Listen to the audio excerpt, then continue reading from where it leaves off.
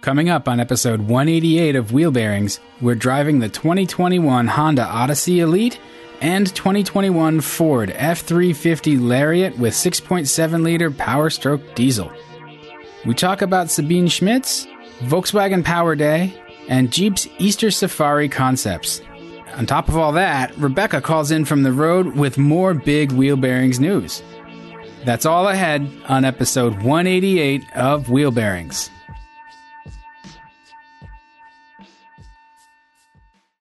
You know how to book flights and hotels. All you're missing is a tool to plan the travel experiences you'll have once you arrive. That's why you need Viator. Book guided tours, activities, excursions, and more in one place to make your trip truly unforgettable. Viator has over 300,000 travel experiences to choose from. Everything from simple tours to extreme adventures and all the niche, interesting stuff in between. So you can plan something that everyone you're traveling with will enjoy. Real traveler reviews give the inside scoop from people who've already been on the experiences you're considering. So you can plan with confidence. Free cancellation helps you plan for the unexpected. And 24/7 customer support means you can travel worry-free. Download the Viator app now and use code Viator10 for 10% off your first booking in the app. Find travel experiences for you. Do more with Viator.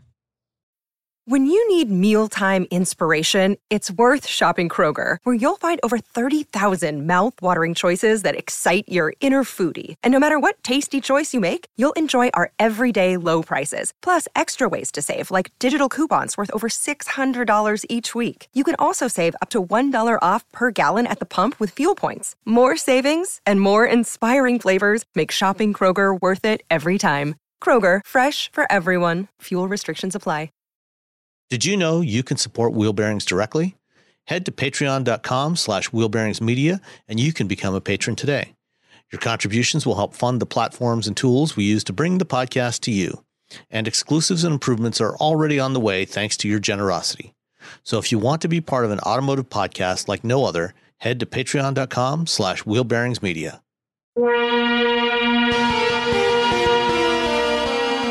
This is Wheel Bearings. I'm Dan Roth from Forbes. And I'm Sam Abu-Al-Samad from Guidehouse Insights. And later on in the show, we'll have Rebecca from wherever Rebecca is. From a secret undisclosed location somewhere that's not here. Yeah, an above-ground bunker. Yes. Yeah. All right. And actually, she won't be alone either, so that's good, too. Yes. Ooh, a tease. Let's talk about what we're driving. I'm assuming, Sam, you found uses for the 2021 Honda Odyssey Elite. I had this just a couple weeks ago. Did you take trips, go to IKEA, anything? I didn't make any trips to IKEA. I did go over to my daughter's apartment with some tools and other stuff to help her out with something. And for this particular task, the Odyssey was perhaps a little bit of overkill. Could have managed it with our Civic, or actually almost, well, not quite with the Miata, but with a trailer with the Miata, right? Yeah, exactly. But so I had the Odyssey Elite, which is the latest and greatest version. It's got the 280 horsepower, 3.5 liter V6. This one was clearly built earlier in the 2021 model year, probably sometime last summer or early fall, before Honda lost one of their suppliers for this vehicle, because the Elite and I think a couple of other trim levels are available with a really cool feature, which is the Honda Vac, which is a vacuum cleaner built into the back, the left rear corner of the cargo area. And if you've ever had children, and if you have transported children in your motor vehicle, you would definitely understand the appeal of having a built-in vacuum cleaner, particularly a shop vac, built right in the vehicle, because especially with youngsters, there are always scraps of stuff, crumbs and stray French fries, whatever else. Yeah. Not having to lug a vacuum cleaner out, plug it in, and try to find all those things and scoop them up before the rodents and vermin get to them, or nasty smells occur, is very handy. Unfortunately, I mentioned ShopVac in there. Unfortunately, during the course of 2020, the pandemic, ShopVac actually declared bankruptcy and stopped production of all of their products. And so Honda announced a few months ago that they were discontinuing that option simply because they couldn't get the ShopVacs. They are actually working on getting another supplier for that. Bankruptcy, this was a Chapter 11 bankruptcy for ShopVac, not Chapter 7. They are going through a reorganization. They may end up, restarting production at some point. Whether or not they do restart production of these vacuums for Honda remains to be seen. But if you are interested in a minivan with a built-in vacuum, there are almost certainly some Odysseys still out in inventory and dealers' lots around the country. So I would definitely recommend, if you're looking for a van, that you look for one of those. I thought the Pacifica now has a vacuum in it as well. Either one of the competitors. Maybe the Sienna. Sienna is brand new. Yeah, I think somebody else is offering a vacuum as well. And, it's a good cleaning tool. And with kids, it's a great threat when they hit that age and they start to bicker. It's like, listen, I will suck the last breath out of your lungs with that vacuum if you do not stop. Yeah, I hadn't thought about that. I wasn't going to go down that dark path. But, we have a little edge out here. Yeah. But aside from the vacuum cleaner, the rest of the Odyssey is fairly conventional. You've got, currently we still have 3.5 kind of main competitors in the minivan space. We've got the Pacifica from Chrysler, the brand new Toyota Sienna that just launched. Both of those, interestingly, are available with electrified powertrains. You've got a plug-in hybrid in the Pacifica. You've got a standard hybrid powertrain, non-plug-in, in the the Sienna. And then there's also the Kia Carnival, which is the replacement for the Sedona, which is going sort of slightly more crossover-ish, but there's no hybrid powertrain in that one either. And that's a relatively low-volume player in this market compared to the other three. So the Odyssey is kind of the last one that is sticking, at least for now, with just a traditional gasoline powertrain. The current Odyssey, it just got a refresh for the 2021 model year. It's probably got another 2 years, 2 model years to go before it gets a complete replacement. And I would guess at that point that it will probably get an electrified powertrain option of some sort, either hybrid or plug-in hybrid, because the Odyssey shares platforms with Honda and Acura's other bigger utility vehicles like the Pilot and the MDX. The MDX already offers hybrid systems in it, as well as the Ridgeline pickup truck. So for now, you're stuck with the 280 horsepower, 3.5 liter Honda V6, which is an excellent engine. That's right, stuck. I mean, come on. It's a good powertrain. The reason I say stuck is while I love the Honda V6, it's a great engine. Even with the 10-speed automatic that's in this thing, I didn't get outstanding fuel economy. Yeah, was it in the teens? It's officially rated at 22 combined by EPA, 19 city, 28 highway. I was getting about 18. Yeah, that's about what I got with that, 18, 19, something like that. And, so that's not great, especially, when you consider what you can get from the competitors from Chrysler and from Toyota. Aside from that, the rest of it, is really great. Honda was the first one to offer the interior camera system that is also available on the Pacifica now, that has cameras mounted in the headliner, lets you keep tabs on what's going on in the second and third rows, and display it on the center touchscreen. Again, if you've got young kids, especially if they're really young, toddlers or babies that are in a child seat. I know when my kids were little, we would always get, one of these little convex mirrors that you mount, on the sun visor or somewhere, so you could try to see what's going on in the back. And it was always obstructed, and, it was never a great view. Plus, you couldn't really see much in the dark either.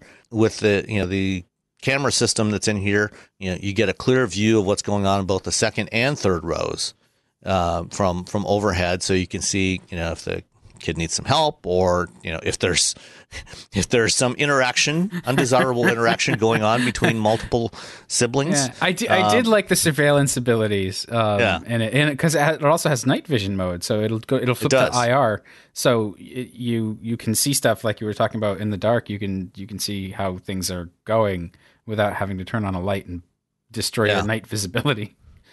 Yeah, and there's also a communication system that with microphones in the ceiling that lets you talk. If you got if one of your kids decides they want to sit in the back, the third row, be away from everybody, you can still talk to them back there without shouting at them, things like that. Did you try it? Did you try it with like Daisy? Put Daisy in the back and call to her or anything? No, I mean she doesn't really respond to stuff like that. So I tried it out. It makes you feel like an old time PA announcer. Like all I can think of is the Lou Gehrig like farewell speech, like today. The kind echo. of thing. You can hear it's a tight echo. It feels really strange. I think you get used to it, and it probably will help if you've got people in that third row consistently. But for the second row, it's more of a little gimmick. But it's a thing I think that's kind of spreading. Honda's not the only one that does it. I think Toyota also does it. Yeah, and this is something we're going to see in a lot of vehicles going forward. What these systems are doing is they know what audio is playing on the what audio that the system is producing. So if you're listening to the radio or something like that, and you say something you want to interrupt, or in the case of some vehicles, using a wake word for a voice assistant, it knows what's playing, so it can mostly pick out your voice out of that and actually interrupt what's going on. And then, so you don't have to press any buttons or anything like that, which is really handy. It's everything you can do to reduce the distractions for the driver. Yeah. Trying to find the button or things like that. I think that's a real benefit. I personally, no longer have a use for that. Right. My kids are adults and gone, but I think I know that when my kids were younger, I definitely would have loved to have something like this when we were doing road trips, especially if you can turn it up and make it real loud and get their attention. But it is one of those. You things. Can also add some bass, and reverb to that. Get the voice of God in there. Like you need to stop. The hardware's all there. Do I have to pull over this car? Right. Do I need to make it flood down there? There's already mics in there for the phone, there's already the audio hardware, and all the systems are integrated now. It's not like you need to patch one to the other. You need some kind of switchboard. So it's interesting the things that have been made possible by the way vehicle electrical systems have become networked and really like it's all just one big computer network. And it's like a phone system. If you wanted to get it into like if somebody's listening on the headphones, I'm assuming it'll drop your voice into the headphones depending on because you can with these you can get multiple. If they're sources. using the rear seat entertainment system with headphones, it'll patch into there as well. Yeah. So it seems like a silly little feature, and then you think about what you have to do to pull it off, and you, as with so many things, you go, oh, that's actually pretty clever, and it took some time to sort that out. And if it's not useful, don't use it. Yeah. Otherwise, it's virtually a no cost thing for them to be able to add. Yep. One other thing I did notice about this, after being in a number of more recently introduced vehicles over recent months that are getting larger and larger screens, the 8-inch center touchscreen in the Odyssey seems minuscule by comparison, especially like I was just in the Lincoln Nautilus a couple of weeks ago. There's a 13-inch display in there. And the 8-inch display in the Odyssey just seems so quaint now. Well, yeah, and Honda doesn't help themselves out with graphics and UI that's a little bit behind the curve as well. It seemed responsive enough when I had it. I don't know how your experience was with actually using the system. I was just at least glad that it's not that 2-screen knob controller touchscreen business they had not too long ago. Well, that was only ever in Acura anyway. Well, maybe that's what I'm thinking. They never did those in the Hondas. That was an Acura exclusive, thankfully.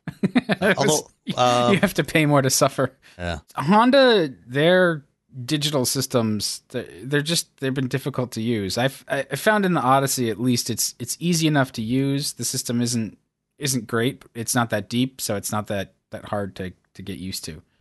The interface is fine. It's reasonably responsive. It didn't crash or anything on me. Didn't do anything silly. It does have support for Apple CarPlay and Android Auto, but both wired, no wireless support yet. Yep.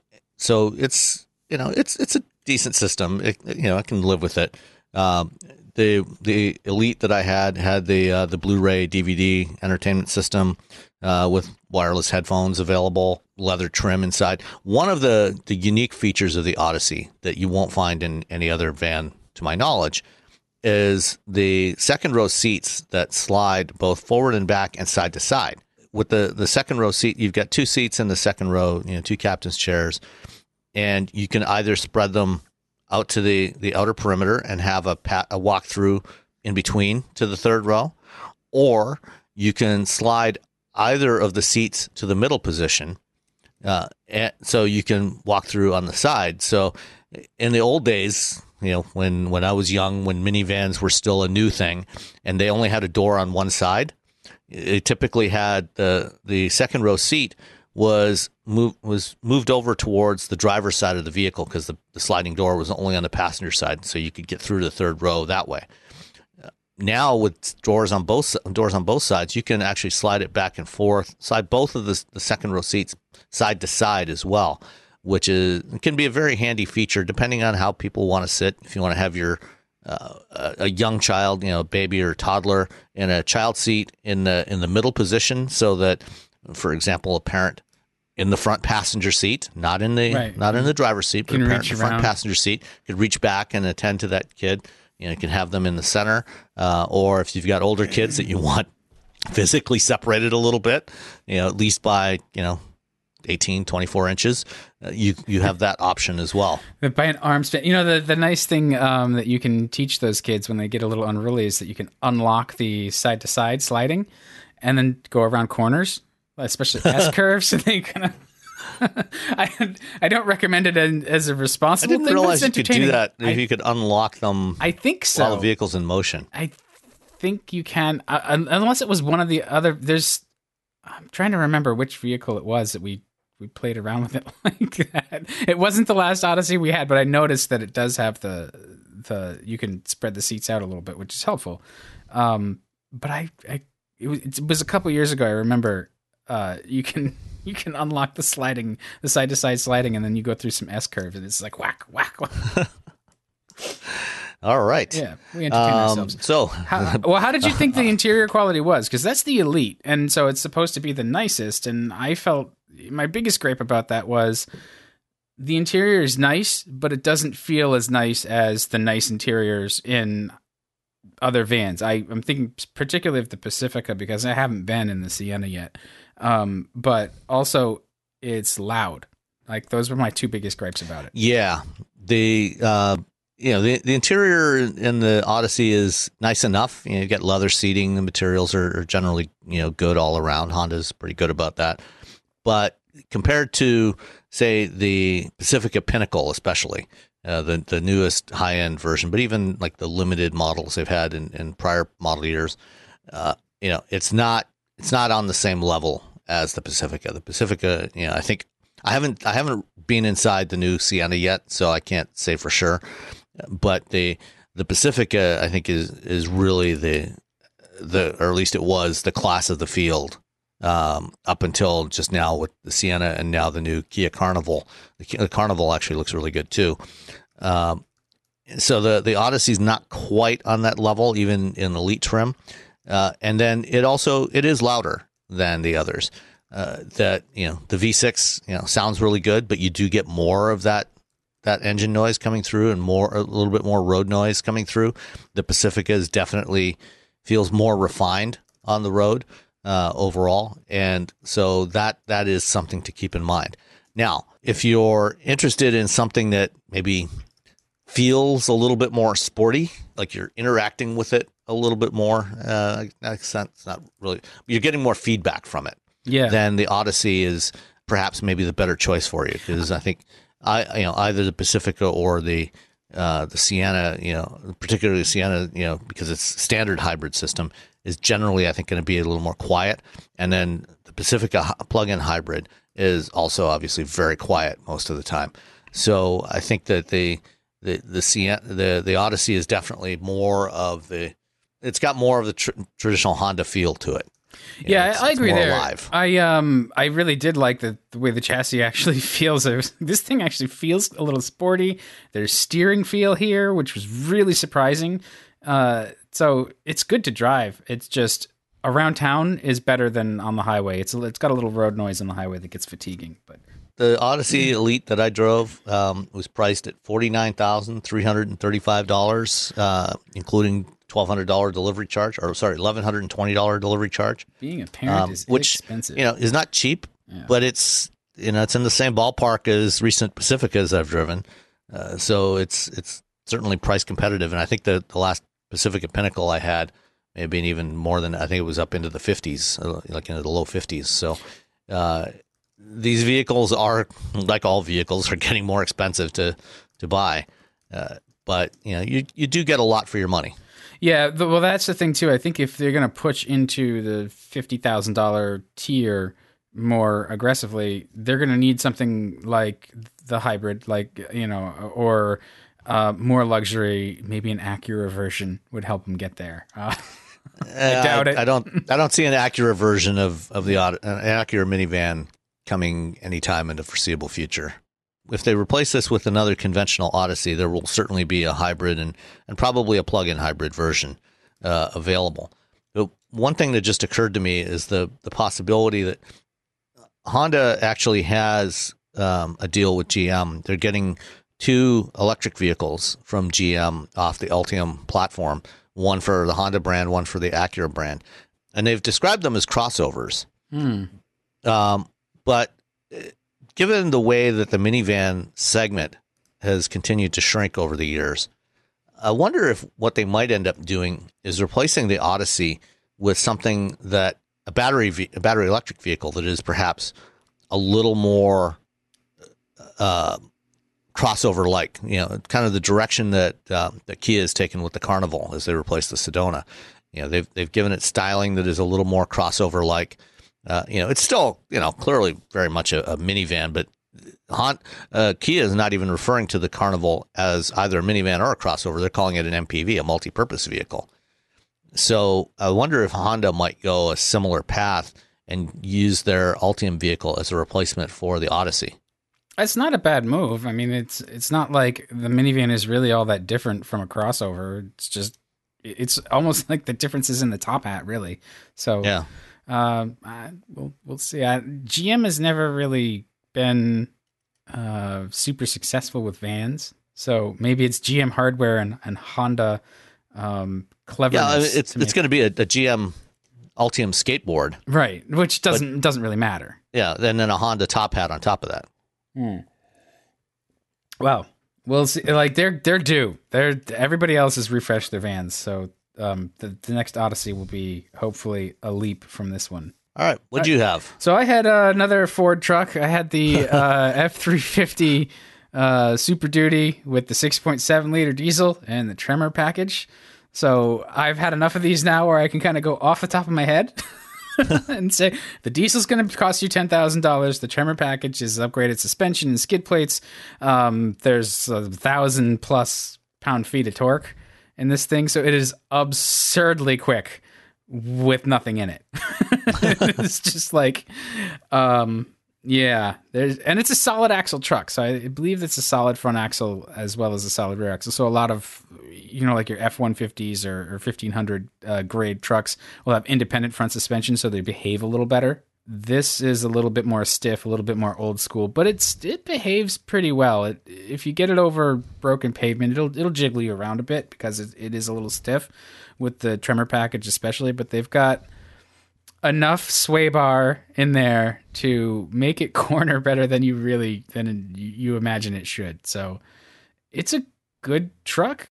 The new F-150 is the standard for Ford, so what's already out there in the Super Duties is going to be brought to that level when they refresh it. So look for a larger screen and different materials and design and stuff.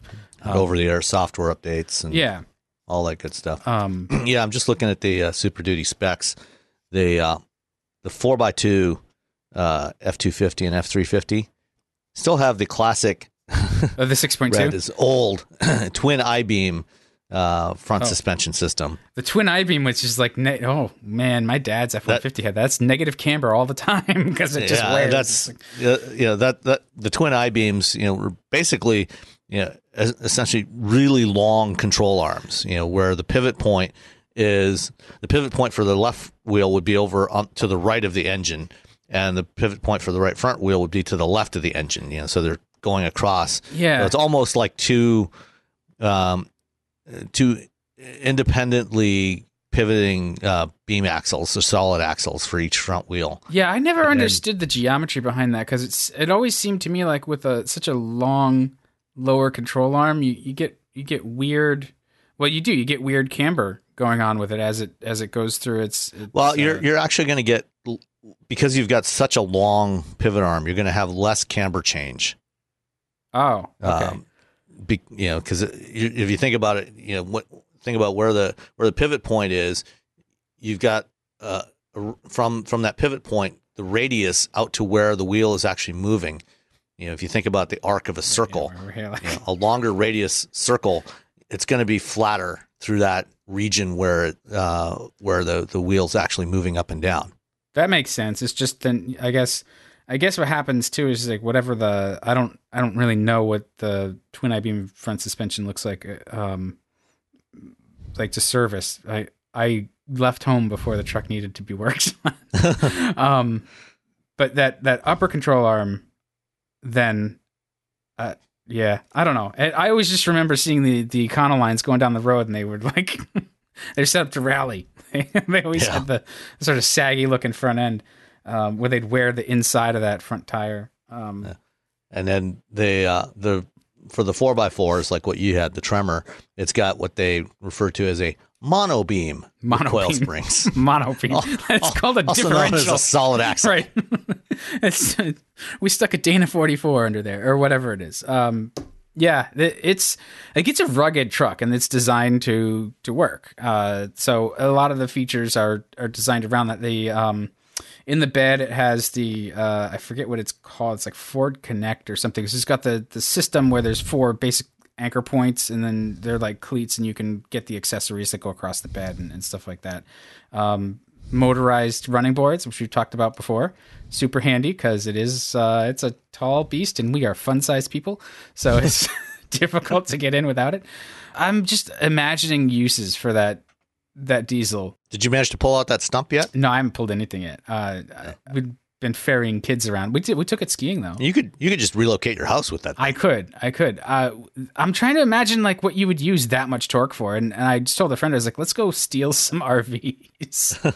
You could just hook them up and boost them. Like, they're not going to catch you. Even if you get in a police chase, it's not going to care that it's hauling an RV. It doesn't care for a 5 or 10,000 pound RV. It's not going to matter. Especially F350 4x4. The 4x4 may have reduced your towing a bit. Well, the single rear wheel is 15,000 pounds. The dually is 20,000 pounds. Yeah, single rear wheel is what we've got in the drive. I haven't had a dual rear wheel press car in a long time. That's a lot of weight. That when you think about what normal people tow, like that's a lot. And I know that the Super Duty isn't designed just for normal people, so that's part of it. That's actually conventional towing. So with fifth wheel or gooseneck is more? With a fifth wheel, F350 4x4, single wheel is 22,400 pounds. Dually, you can go with the 4.1 to 1 rear axle ratio. Oh man, 35,400 pounds. Okay, so you could pretty much take your house. I don't know if my house weighs 35,000 pounds. I haven't calculated out what a house weighs. If you go to the 450, dually, rear wheel drive, 37,000 pounds. Yeah, I also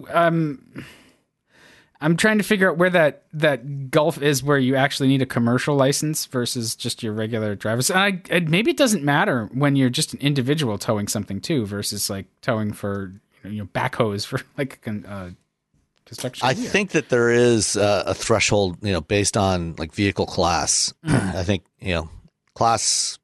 certainly class 5 and above, I think you have to have a commercial driver's license.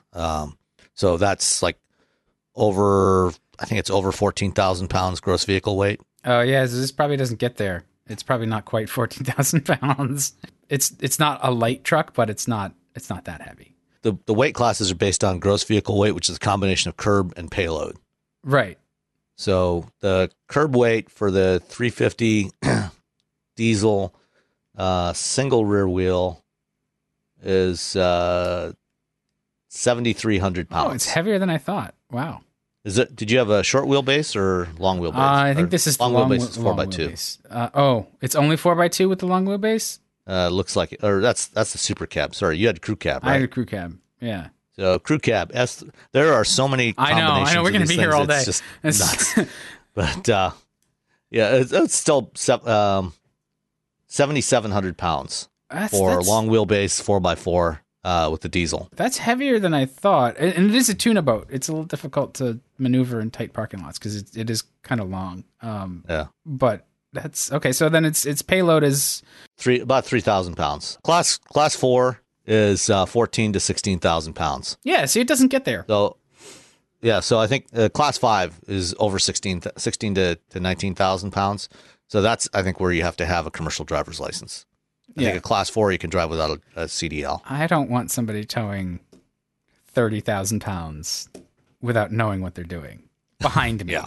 In front of me, that's fine. You do whatever you want. What's the heaviest trailer you've ever towed? Not anywhere above maybe a couple thousand pounds. I haven't even towed a car. Like, not any appreciable distance anyway. Like, I've towed a 12,000 pound trailer, and that is it's an experience. I mean, you do need some training before you do that, especially on mountain roads. Yeah. Fortunately, I did this during like a decade ago on a GM heavy duty truck launch drive in 2010, and it was in West Virginia, and so one of their engineers, gave me a lesson in how to drive and maneuver with a 12,000 pound trailer on the back.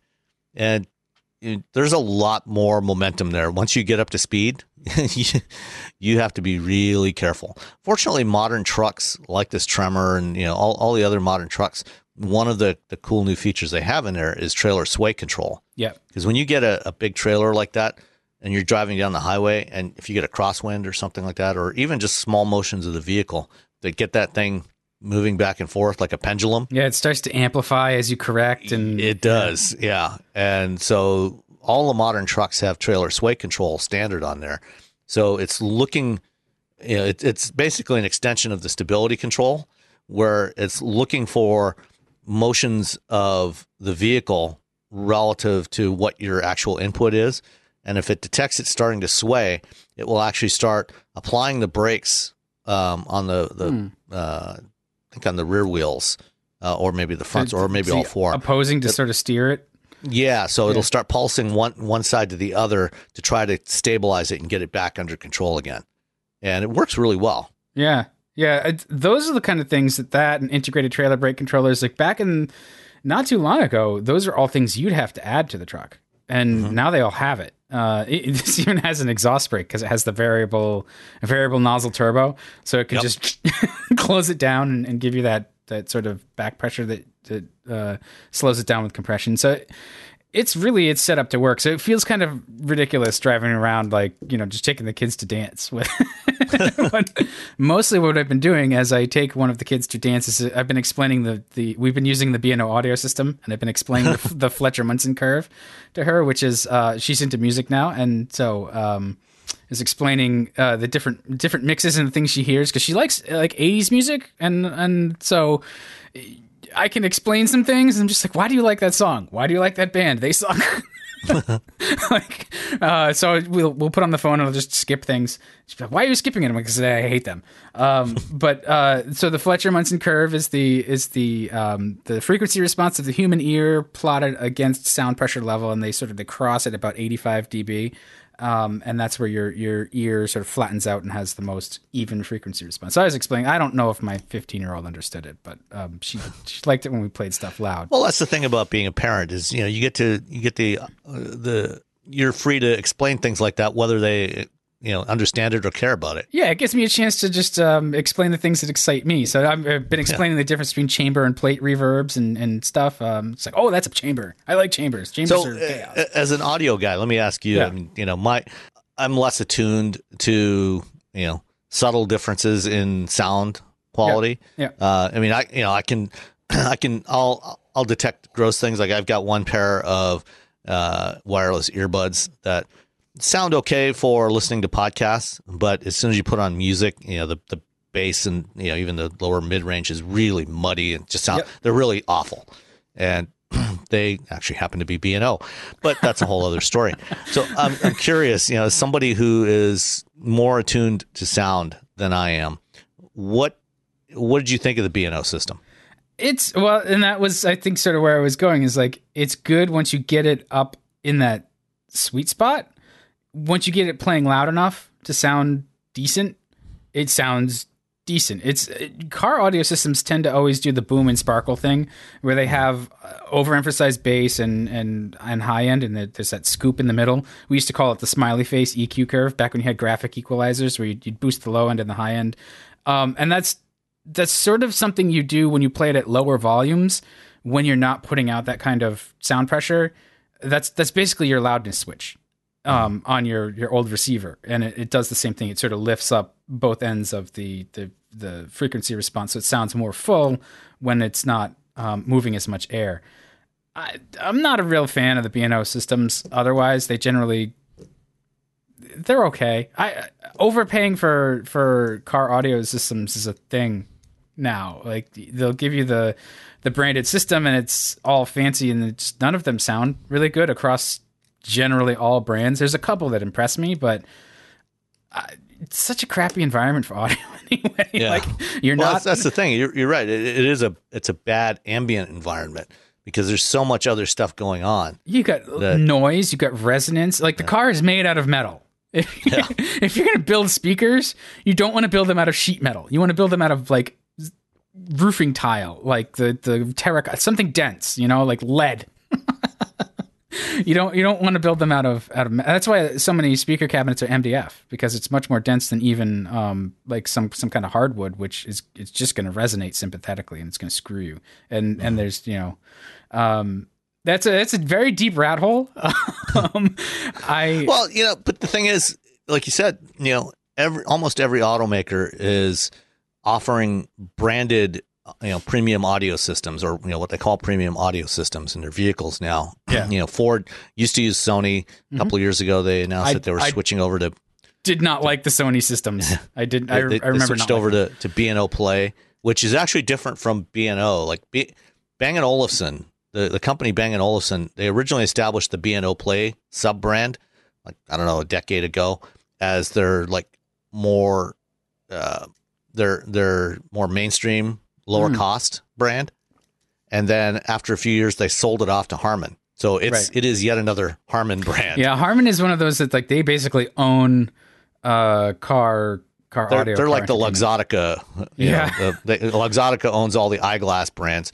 Harman owns most of the car audio brands. They do. I think one of the independents is still Bose, and I've talked about Bose, but their stuff sounds different, and it can be pleasing. Bose stuff tends to be kind of warm and mushy, so it has that more impressive sound at lower volume levels. Bose, their tech tends to be like, we took all of these tiny little speakers and wired them together so that they work like a giant speaker. You're like, that's great. So phase artifacts, because anytime you've got lots of crossovers and electronics going on, like, the thing you hear.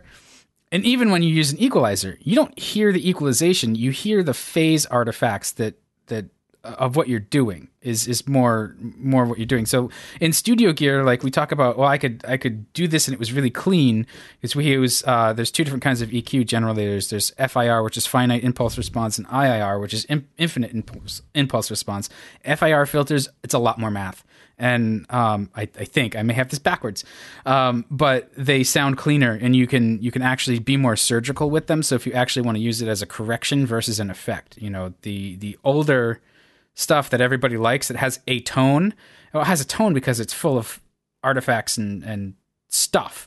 So that's all we're really listening to in an automotive environment, is like what vibrates, what interacts with other things. You're off axis. I hate surrounding cars. Absolutely despise it. It always just sounds weird to me, unless you have something that is surround encoded, and then it moves it to the right place. But I don't like it.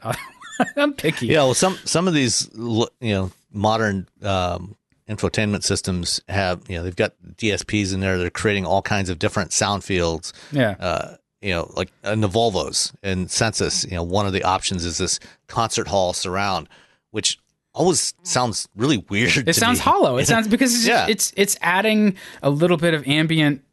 It's adding a little bit of reverb, basically, and so that messes again with your frequency response. It's a little bit of pre-delay and a little bit of reverb on the backside. So pre-delay is it delays what goes into the reverb, so you get that distinct, like, the actual impulse, the actual sound, and then as it enters the reverb, there's a delay in between there, and then you've got your reverb tail. And I don't know, I don't honestly want to listen to a car that sounds like I'm in a church. That's just too much space around me. And it's funny to play with the modes too, and just watch how it just collapses when you hit stereo. And it's like, well, here's how everything actually sounds when we're not fiddling with it. Here's what the drivers do. And if you want good car audio, you need expensive drivers.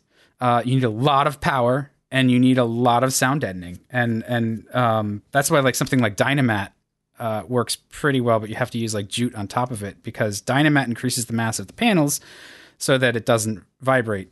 It's basically tar paper you put on the back of your panel, so that panel now you've increased the resonant frequency of it, and you've got to do all that stuff to make car audio good. No automaker's going to do that to the degree that I'm going to want, because I'm so picky. I do like how Porsche does, they actually integrate the enclosures and stuff into the structure of the car, which is clever, because it doesn't take up space. You're not putting a speaker enclosure somewhere. You're designing a cavity in the unibody. Well, the thing that we're going to start seeing in the next few years, and I've gotten a few demonstrations of this now from Hitachi, and now that division of Hitachi, or Clarion, was acquired a couple of years ago by Forcia, a big automotive supplier, is this idea of actually eliminating the traditional speaker driver and actually mounting actuators on the backside of various surfaces of the vehicle, and using those surfaces as essentially the speaker cone, and actually at least stationary. It actually sounds surprisingly good. Yeah. Yeah, well, that's the. I'd love to hear that, because that is sort of, when you get a source like that, when you get it to radiate, you really do get a sense of the sound just being part of the ambient surroundings, and then all you have to do is figure out how to package the low frequency stuff, how to package the subwoofer. Well, and one of the things that you can do with that is, for example, put actuators in the seat. Yep. And in the headrest. And they're much smaller than traditional speakers, so a lot easier to package, and you can create little sound bubbles around each individual seat, so individuals can listen to different things without disturbing each other, and also at the same time, have decent sound, and not have to use headphones. So I think it's a really interesting approach, and we'll see how people like it. But in the demos I've had, it actually works shockingly well. And I derailed the podcast. I'm sorry. All right.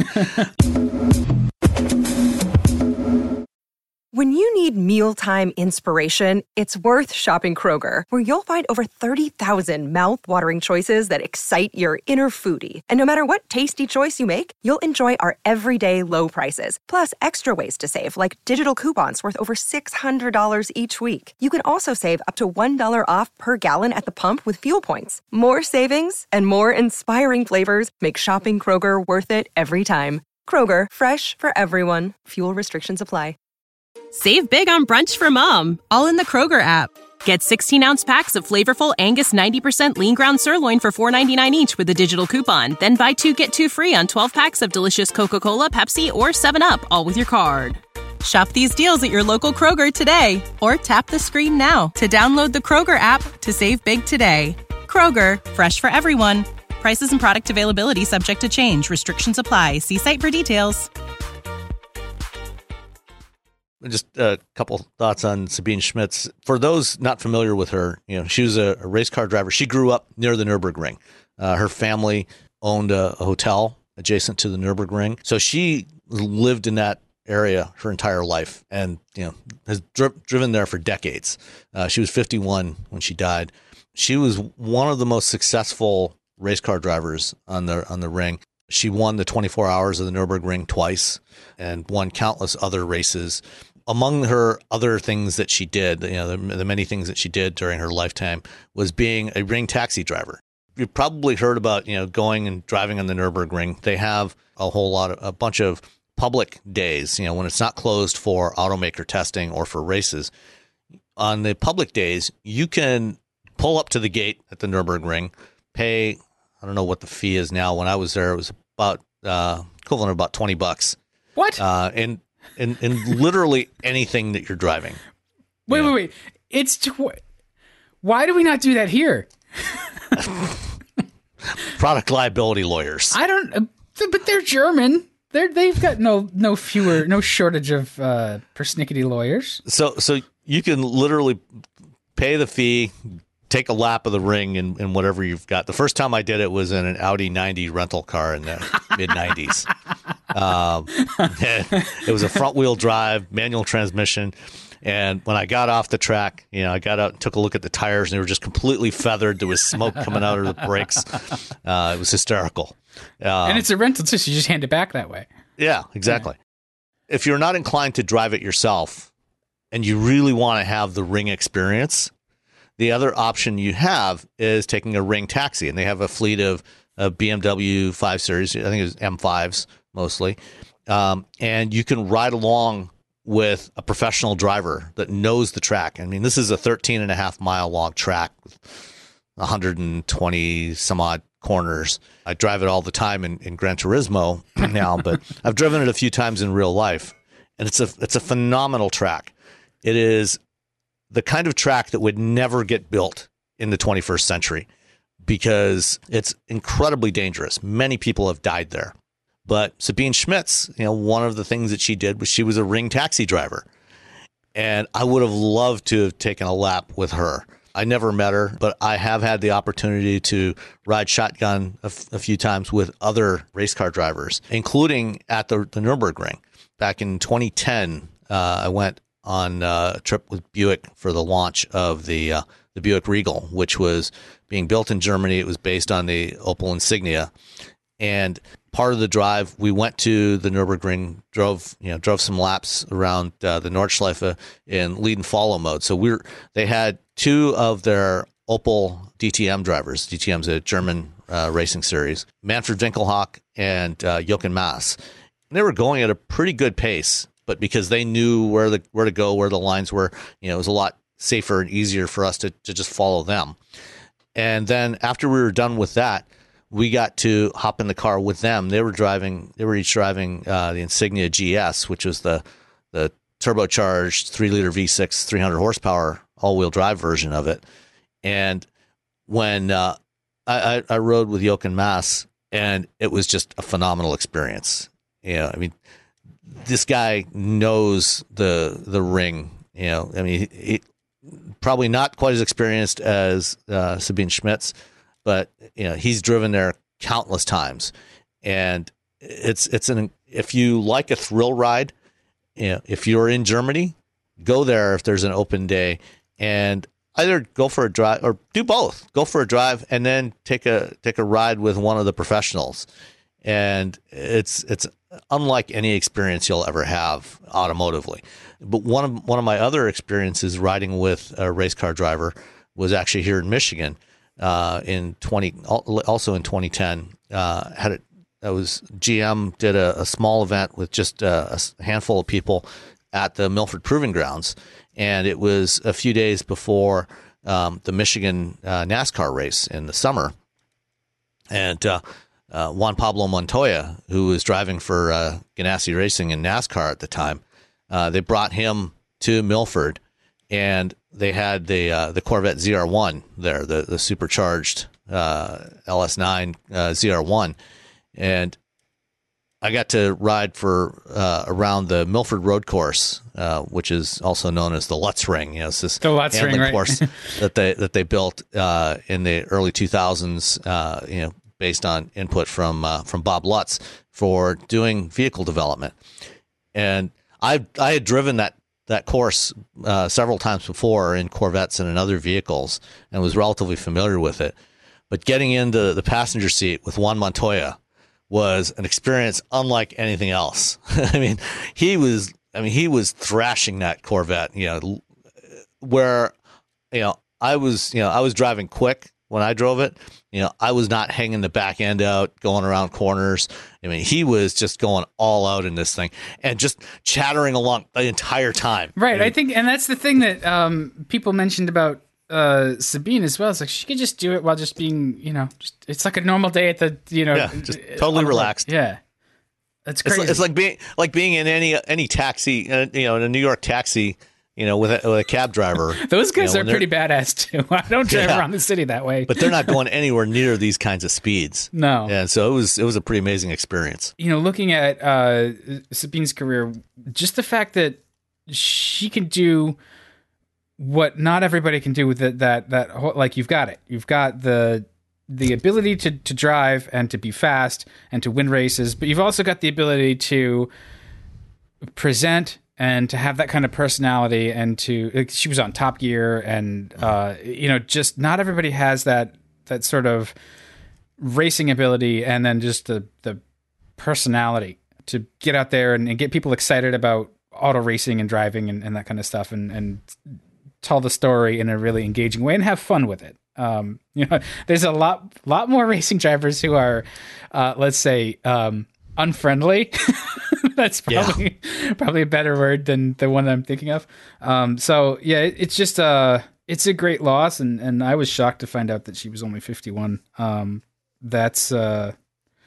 It sucks. Yeah. I was looking to see if there's anything set up for like donations or any kind of foundation. I don't think there is, but if one of our listeners knows, certainly if you have.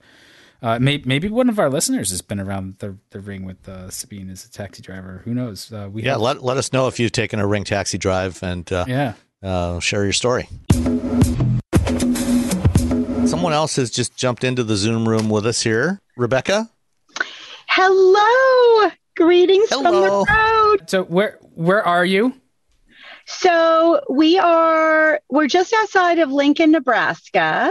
Oh, so you're nowhere. We are in the middle of nowhere. Literally.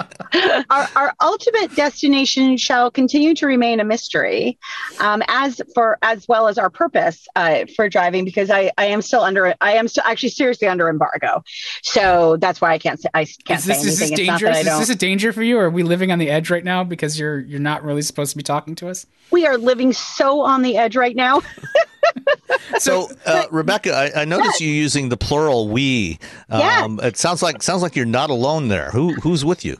I am not alone. I have a very special guest And it is I'm in the car. Nicole Wakeland. Yay! I'm back. Hey, Nicole. Hey, this time I am serving as her co-driver. So I'm flying her with like large quantities of Starbucks, making sure she doesn't go stir crazy. And, because it's so exciting driving through Nebraska. You got the course notes there and reading out. I do. I'm just screaming out left, slow down, left, brake, hard, turn right, left. Yeah, I got this. And we are also accompanied by Lucy, her little kitty. Oh. Hey, Lucy. So Did you drug Lucy? Is I've established that Lucy is deaf. And so if for better or for worse, I had her at the vet before we left, and she was in otherwise excellent health, which is amazing for a 16-year-old kitty cat. I'm a big proponent of restraining your pets in the car. So her carrier is attached to the seat. I'm actually going to try and get us on the road. What are you driving? So I am driving Sergio. I am driving my Alfa Romeo Stelvio. That I got a few weeks ago that our listeners know about my traumatic purchasing experience. Which then in the end, right? They, I think I told you guys, they actually delivered the car to the house, which was great. It was really, really convenient. And I will say that, for people that are concerned about COVID safety and such, talk to your dealer and be frank with them, and you can do everything outside. You can do all your paperwork, everything, from the safety of your home and sitting outside. And then they'll, if you want to, they will go through the car with you. If you prefer not to be in the car with somebody, that's fine. They can even stand outside while you play with the different features and such. But, there are ways to deliver a car safely, even in COVID times. So how is it? How do you like it? You got it all broken in now, right? Are you varying your speed so that you? I know I've got. We're varying our speed between almost legal and totally not. That's what it's made for. So those are your options. But the speed limit out here is 75, which is just delightful. Yeah, which means that you actually just crank it up to 10 over. You just set it at 90 and just be fine. Yep, 90 and forget it. Yeah. Nice. It is interesting. There's we just made a left-hand turn and somebody actually waited for us to do that, which is interesting. Oh, wow. They're so freakishly nice in the Midwest. Like in New Hampshire where they would cut you off and flip you the bird. Here they're like, oh no, you're making a wrong turn at a light. Go ahead, I'll wait for you. Yeah.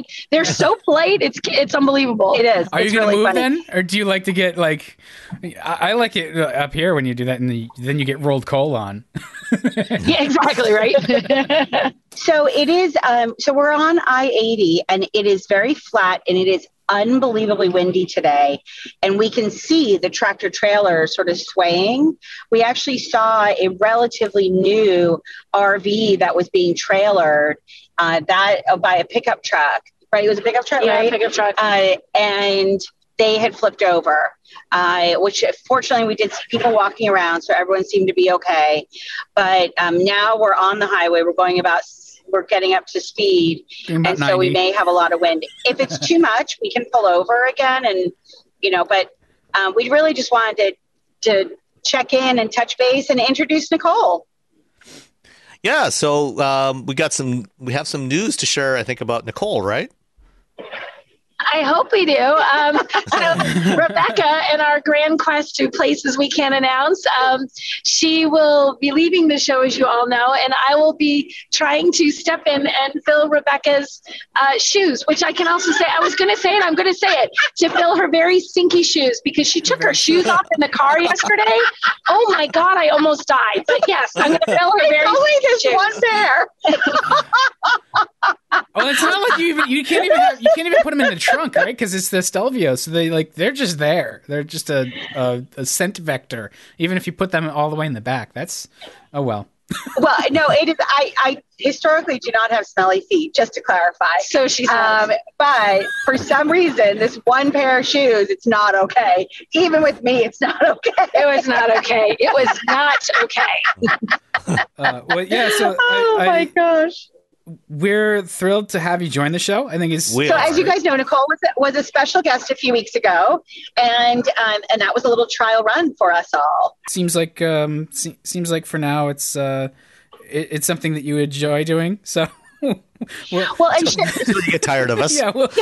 So Nicole is up in your area, Dan, and so what will be cool is that you guys sometimes have the same cars. It'll be a little bit, there'll be some really an opportunity to compare and contrast your experiences with the same vehicle oftentimes. Yeah, the exact same vehicle. Oh, which reminds me, did you ever get that Escalade I cheated you out of? Oh my gosh, I literally had the Escalade this past week, and it arrived in my driveway, and I was like, it's about time. Thanks a heck of a lot, Dan. Finally, I get this car. Was it the gray one? So, yeah. The gray one that I had with yes, it was the gray. Yeah, it was like, I don't know, it was like, sort of a steely gray color. Yeah, it was really nice. I loved it. Yeah. That was a fun few days. I felt very baller running around rural New Hampshire in this giant expensive Escalade. But you did like it though, right? I did. I liked it very much. Actually, I really did like it. So I got to ask you something, Nicole. Did you try out the augmented reality display? I did not. I didn't. Okay. I did not. So I can't speak to that. So I did not. No. So what is that? In the instrument cluster, the small touchscreen to the left of the instrument cluster, you can pick between the normal gauge display and maps, and you can also get the AR display, where what it does is it takes the view from the camera behind the windshield that is normally for your forward collision warning. We talked about this last week, I think, or the week before. Yeah. And it actually displays the camera view in the instrument cluster on that beautiful OLED display in there. And then when you're using navigation, it superimposes the navigation prompts and makes it look like they, so like things like your turns. Oh, that's this right. is where you turn. It displays it, floating over the intersection. And I was just curious if you'd had a chance to try it and what your thoughts on that were. No, I didn't get a chance to try it, but you know what? I did think that the way they had the screen set up, so it's like, the tiny little screen to your left, what is it, like a 7-inch, then like a 14, then a 10-inch, and how it curves, it looks like one giant screen, even though it's 3. That looked really slick. I really loved how that looked. It looked very of the future. It was a really well-designed screen. I loved how they did it. We're not huge fans of lots of screens in cars, so the way that Cadillac has done it has been good enough that it's impressed us. I think the few times we've talked about the Escalade on the show, it's been positive. So I think the way they've done it, it's somehow just like you look at some cars and it's just all you see is screen, and it's like they're so big and there's so much around them and so many buttons that they overwhelm the dashboard. This is very clean, despite being a huge screen or a huge series of screens. You don't even realize that, like, the little piece to the left of the instrument cluster, it takes a second before you realize, like, that actually is still screen. That's like more. It's very well done. So it's not this intrusive, overwhelming, like I'm suddenly sitting, in a video game console with 3 screens set up. It's really good. I like how they did it.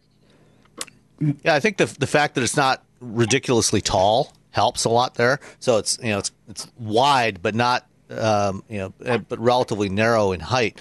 So I think that helps to mitigate some of that being overwhelmed by it. Yeah, because like if you look at the cars that have the more tablet style screens right in the center of the dash, those are huge. And technically that's not as much screen space probably as what you have across the dash of the Escalade, but it overwhelms the dashboard. This doesn't, how they did it just doesn't feel, it looks great, but it doesn't feel overwhelming. So when you get back from your undisclosed location, you'll hopefully still have a chance. Well, I guess it's gone now already, isn't it? You. What, the Escalade? The Escalade will be disappearing from my driveway, I believe, tomorrow. But then, I don't know, I think, I don't quite know the schedule. I know that's surprising, but I don't quite know the schedule. That's not surprising.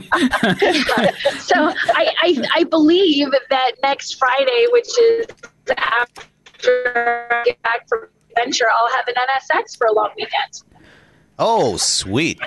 She's debuting her first garage entry with the NSX. Yeah. So yeah, right, exactly. My first garage, it'll be the NSX, just a whatever kind of lane, whatever car, that's what I'll be talking about. This is why you become an Actoid juror, because I was going to say, no, it's serious. Since her appearance, Nicole has been christened as the newest North American Car and Truck of the Year Sure. Yeah, it's very exciting news. It's amazing. It is exciting. I'm pretty excited about it. So yeah, that made me very happy. I felt quite honored that they said, "Hey, come join us."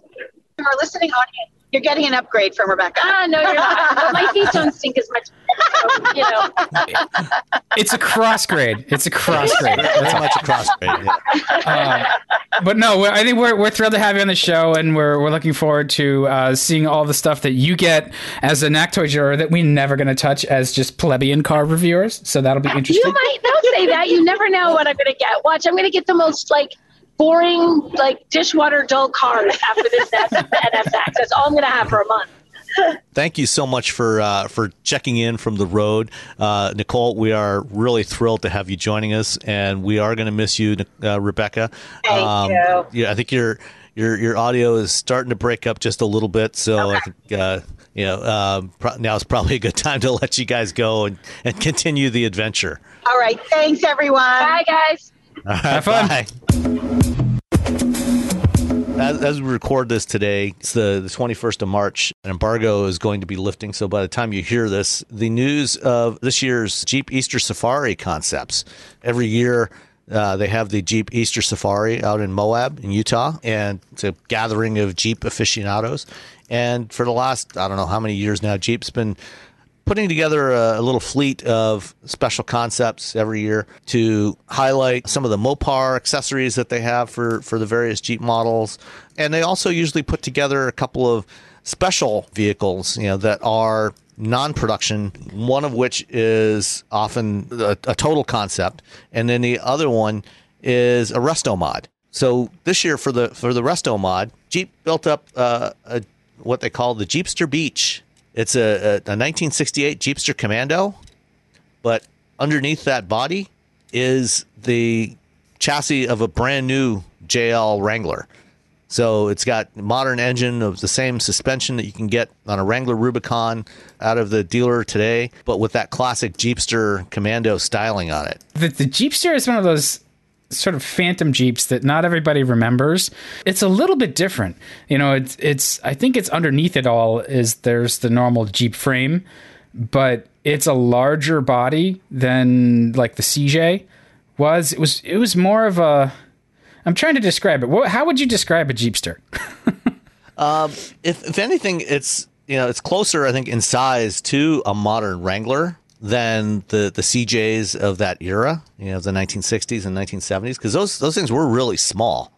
It is a bit bigger. It's pretty, I think I'd say pretty close in size to a current two-door Wrangler. But it was also the first Jeep that was ever available with a V8 engine. Although I think I'm not mistaken, I think the Beach actually has the Pentastar V6 in it. Yeah. And it's got basically the stock Wrangler Rubicon chassis underneath it. But one of the things that's really cool about this as well is the paint on this thing. They came up with this special color that I was on a briefing call with the Jeep guys earlier this week, and the color of this thing is this gold mica color that is, I guess, is not something that they're going to be reproducing for any production vehicles, because it's way too difficult to do and way too expensive. But it looks awesome on this particular Jeep. Yeah, and I'm not normally a fan of gold, but I'll agree. It does. It looks really good. What do they call it? They call it a brightly colored two-tone paint scheme of hazy IPA and zinc oxide. Hazy IPA. Okay. I mean, sure. I wouldn't describe that as a hazy IPA. Okay, that's fine. I'd need to see it in the sun. They have to send it here so I can check it out. It's funny that they show the Jeepster from the angle that they show it in the pictures too, because it really does have that kind of Wrangler look to it. But when you see a Jeepster out in the wild, it looks weird. And they are a little unusual looking because the back end is longer than a classic Jeep, and instead of the vertical rear end, it's got a forward sloping rear end. So it's an interesting looking vehicle, and they didn't build them for that long, but it's pretty cool. When were they originally built? They were Kaiser era, right? Yeah, so late 60s through 70s, like mid 70s. I think so, yeah. And sorry, I was mistaken. This one actually has the 2-liter turbo 4-cylinder, not the Pentastar V6. And they did do some different calibrations on this one. So they bumped the power and torque by about 25% to 340 horsepower and 369 pounds-feet of torque. Well, that should be enough. Yeah, it'll do. The other Jeep concept that they released for the Easter Safari is the Magneto. That's a battery electric Wrangler. It is, basically. Yeah. So right now, Jeep is just launching the Wrangler 4xe, which is a plug-in hybrid that you can go out and buy. But the Magneto is basically a prototype for a future full battery electric Jeep. It's based on the 2-door Wrangler. Design-wise, the body is pretty much stock Wrangler. It doesn't look dramatically different. It's got a pretty cool white and blue paint job on it. And they took 4 of the battery packs from the 4xe, from the plug-in hybrid. So that's, I think, about a 13 kilowatt-hour battery pack. And they've installed those. One is in the back. One's in the back. 2 are underneath the body. And then 1 is in the front under the hood.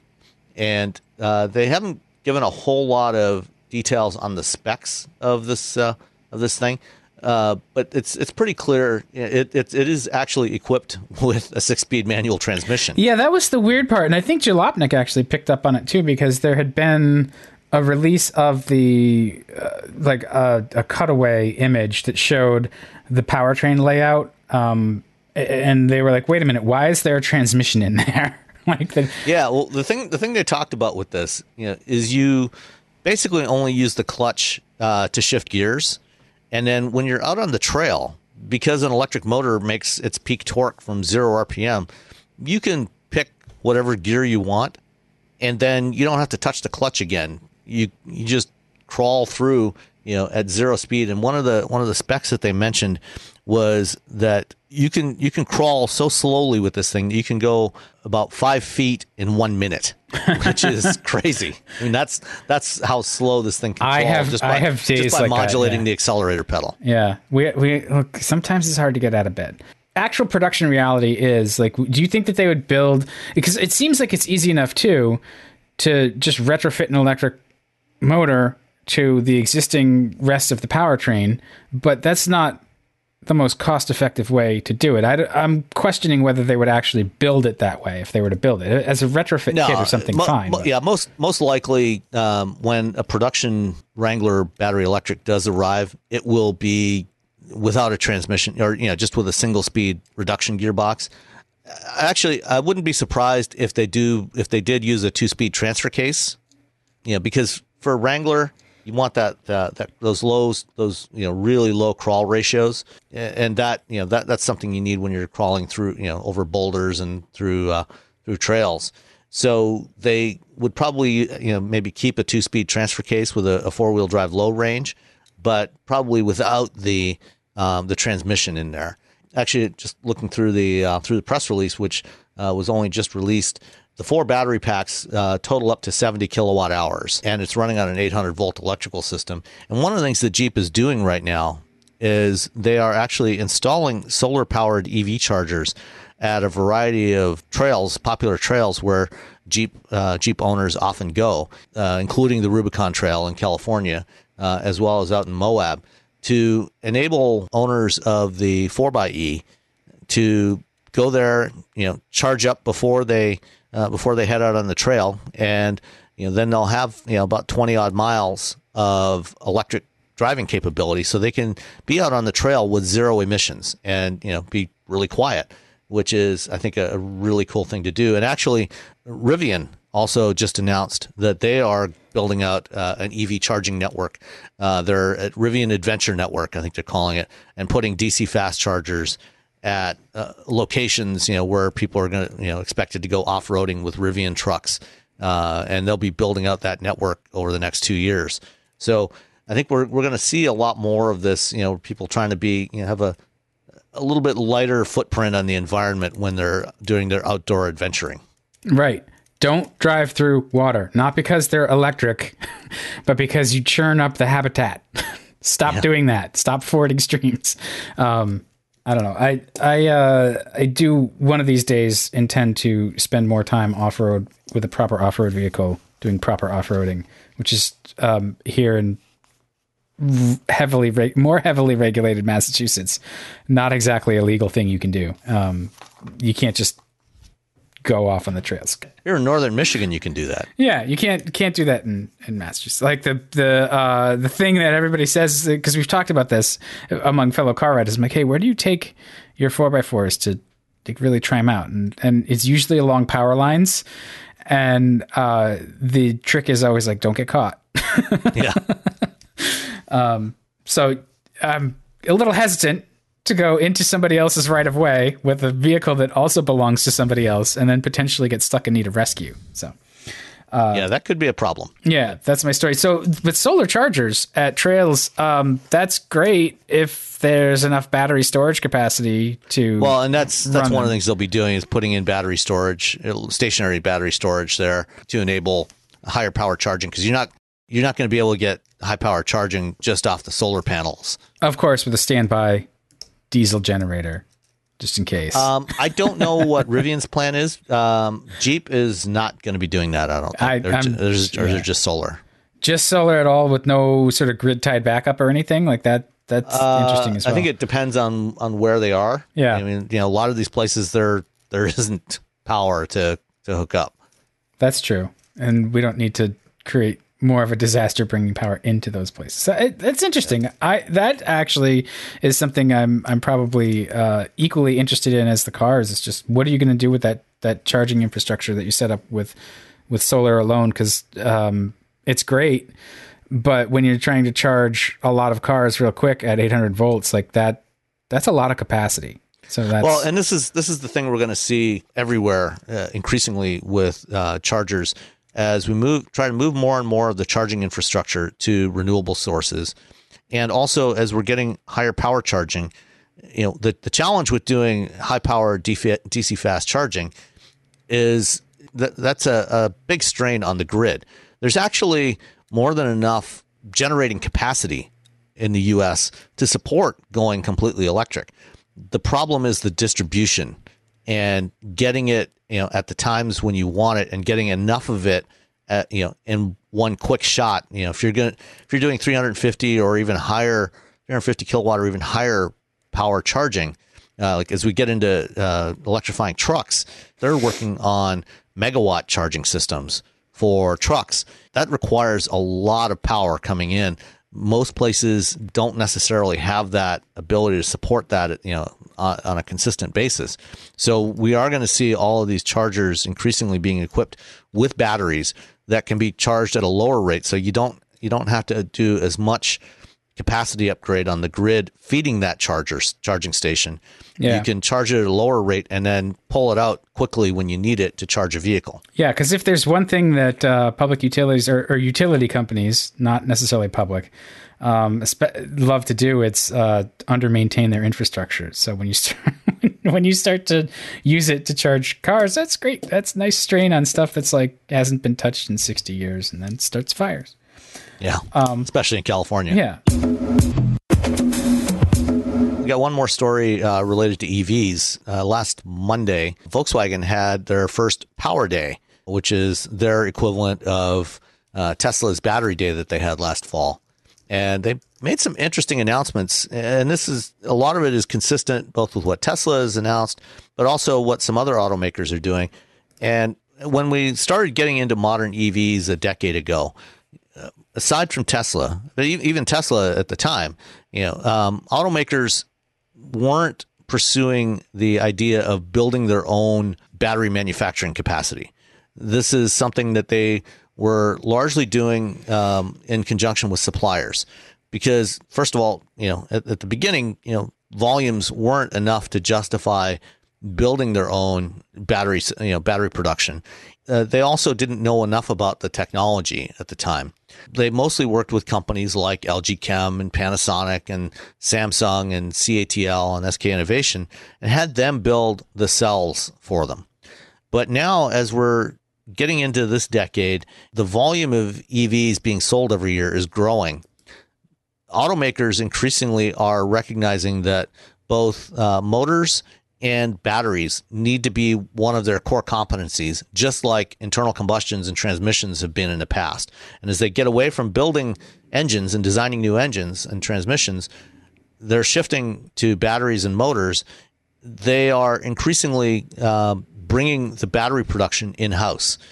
GM last year announced their Ultium battery system, their joint venture with LG Chem to produce lithium-ion cells. The first plant's going up in Ohio right now. They're planning for a second plant probably in Tennessee.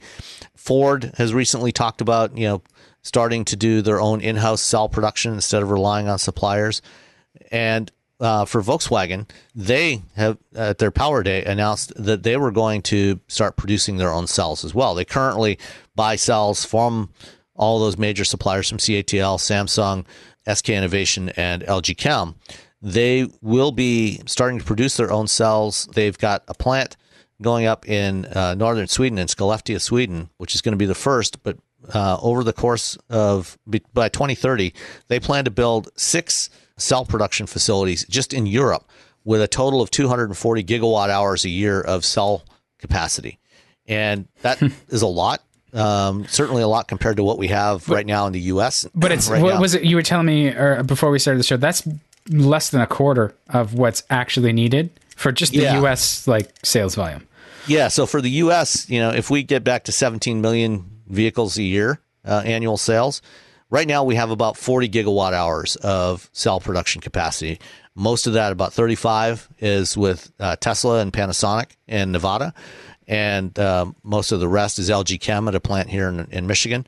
But if we want to build 17 million EVs a year in the U.S., we're going to need somewhere between 1 and 1.5 terawatt hours. So that's about 40 times the capacity we have now. I was off by an exponential factor. Look at that. Me and the math don't get along. Yeah. So Volkswagen's doing the same in Europe. They're going to be at 240. That'll cover a lot of their own internal production needs for Europe. But then there's also China and North America and other parts of the world. So the big thing this decade is going to be building battery cell manufacturing facilities and also recycling. Because if you're going to build that many batteries, you're going to need a hell of a lot more raw materials than we have available right now in terms of capacity for that.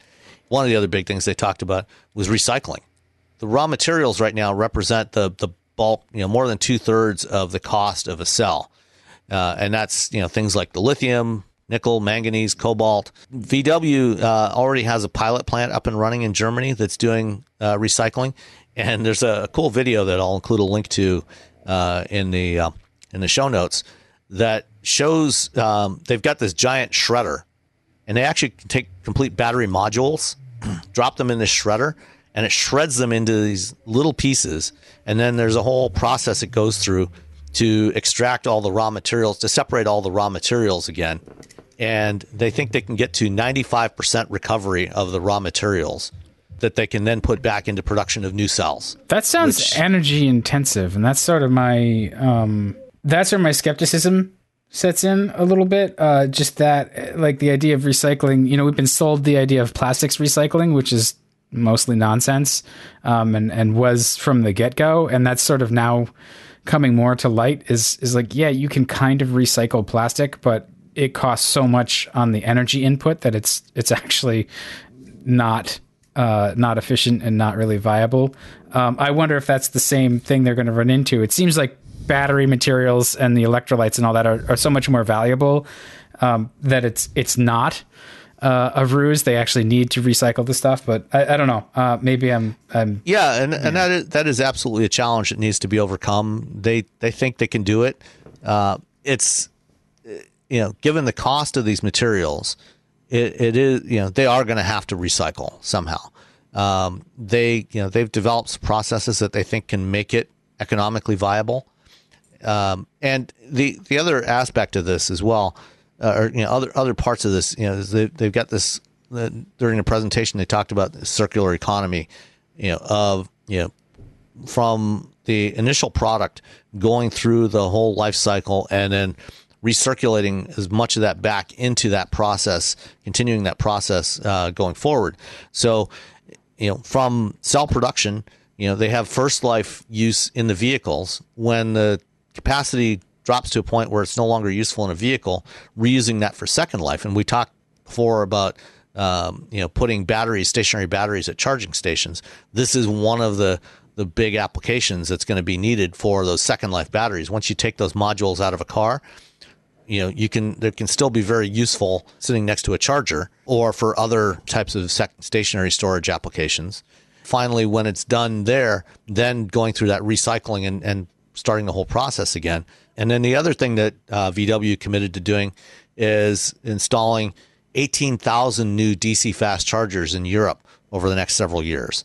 So, they are really diving all into the whole electric strategy over the next decade. Well, and the ID4 has been making the rounds as well. People are starting to see them and get up and close with them. That's changing opinions as well. Just seeing the design and the quality and the way those have been put together. I've seen a lot of positive reports on Volkswagen's EV efforts after they nearly killed us all with diesel, which is not true. But we really need that charging infrastructure here.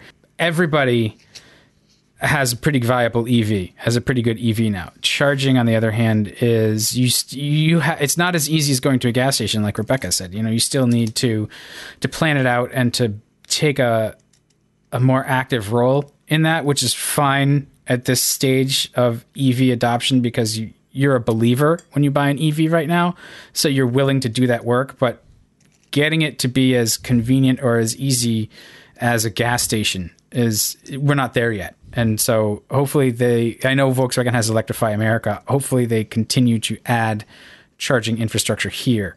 That's not like some level 2 charger tucked around the corner of some building you can't find. That is something that we will see a lot more expansion of, is the charging infrastructure, and it is a problem right now. And it's a classic example of the William Gibson line. The future's already here; it's just not evenly distributed. Yeah, that's true. That's a good line. Depending on where you go, charging can either be no problem at all, or it can be a huge problem. Yeah, and if we want EVs to be ubiquitous, we have to make it not a problem at all. Especially for people in cities. And this is one of the things that VW talked about, is making sure that you can support EV adoption by people living in urban areas where a lot of people don't live in single family homes with a garage. Right. That they are going to have to rely on public charging. And, things like, Rivian's announcement of, putting in 10,000 chargers, will help. Although one thing, I'm going to be writing a blog post about this for my company blog. One of the unfortunate things about the Rivian announcement is that their DC fast chargers are going to be exclusively for Rivian owners, which I think is a terrible idea. I thought that they were going to be compatible with other vehicles as well. As far as I know, they are compatible. They're using CCS connectors, but they just aren't going to allow other owners of other vehicles to charge at their DC fast chargers, which I think is stupid. I think, if they want to give free charging or discounted charging to their owners, fine. But I think, if they really want to help the adoption of EVs overall, then, I think that they need to everybody needs to make their charging networks open to everybody. Wait. These are startup companies, right? And they're building charging infrastructure. Mm-hmm. Why would you not turn that into a revenue stream? I know. Exactly. They don't have any. They are revenue negative. They don't have any. They're not making money. They're financed by companies that are by people like Amazon. They're just losing money in a calculated bet that they will eventually make money. Don't you want to try to eventually make money faster? Okay. Yeah. No, I can't argue with that. I mean, the urban charging is an issue for renters and just for how cars are used and stored in cities. That's something that's got to get worked out. And that's really the most common point of pain and contention that comes up when we talk about this stuff. And it's always like, well, yeah, how am I going to charge a car in the city? I live in an apartment and my car isn't near me. It's a mile away or whatever. And we need to make sure that we're moving parallel paths. You can't over perfect before you launch.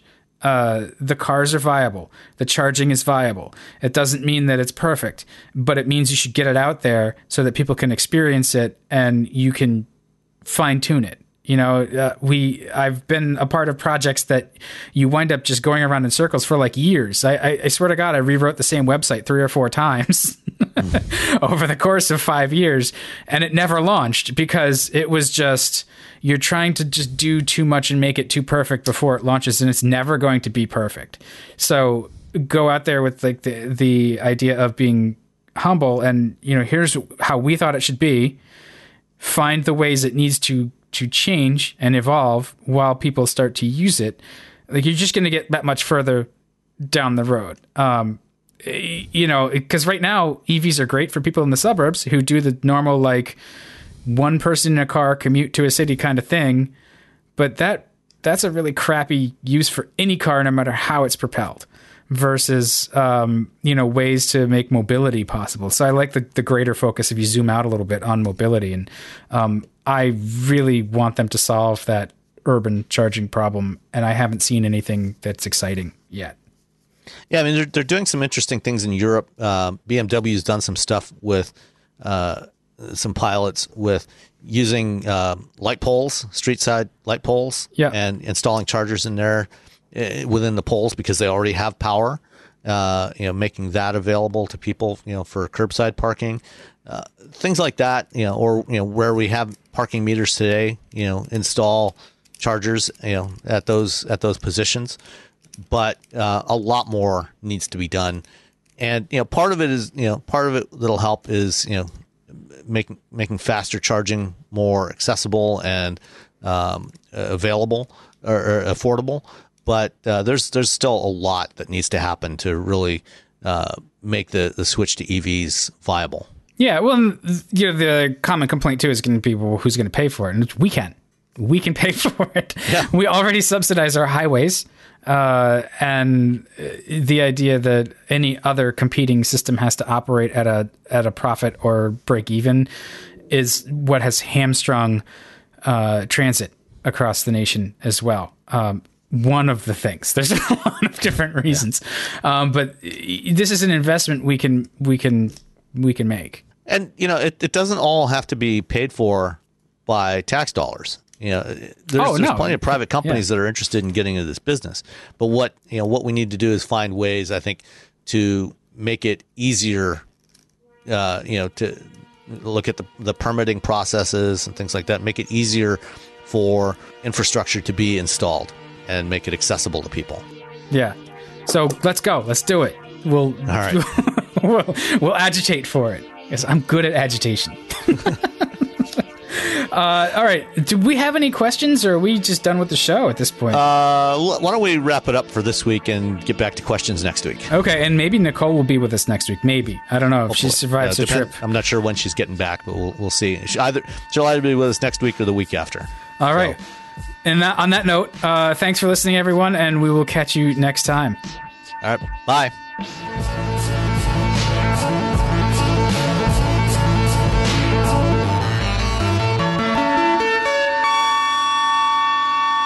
Thanks for listening to Wheel Bearings. Hey, we love to listen to our listeners, too. Drop us an email to feedback@wheelbearings.media with your thoughts, questions, or conversation starters. That's feedback@wheelbearings.media. You can also find us on Twitter @WheelBearingsCast. Don't use any vowels except for the A in cast. So that's WHLBRNGS cast. Thanks again. We hope to hear from you soon.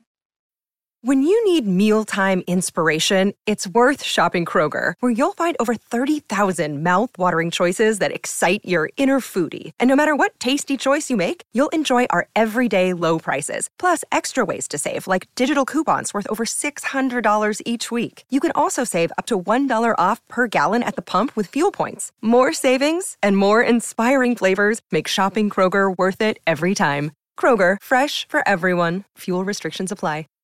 Save big on brunch for mom, all in the Kroger app. Get 16-ounce packs of flavorful Angus 90% lean ground sirloin for $4.99 each with a digital coupon. Then buy 2, get 2 free on 12 packs of delicious Coca-Cola, Pepsi, or 7-Up, all with your card. Shop these deals at your local Kroger today, or tap the screen now to download the Kroger app to save big today. Kroger, fresh for everyone. Prices and product availability subject to change. Restrictions apply. See site for details.